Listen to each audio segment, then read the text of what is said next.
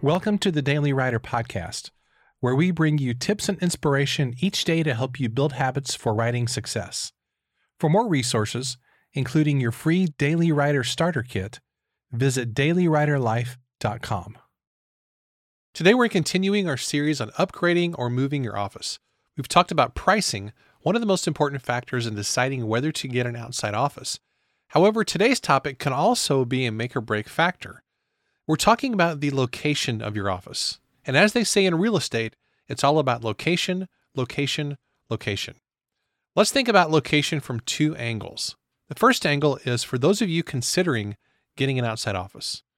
Now, obviously, the neighborhood of the office is a factor, but mostly I want you to think about the distance from your home. How far are you willing to commute to a new office? Now, for years, I drove 25 minutes each way to the college where I used to teach. And that to me was a perfect distance because I could listen to almost an hour of podcasts every day, or I could also dictate a bunch of writing on my way to or from the college. Now, your mileage might vary. Before renting an office, you need to decide how far you're willing to drive. And knowing this ahead of time helps narrow down your options. My current office is literally just a 2-minute drive from my home. And I'm really glad that I held out for something that's ultra convenient. Now let's think about a second angle, which is for those of you who are working from home and who are going to stay working from home. Location can be a factor for you too.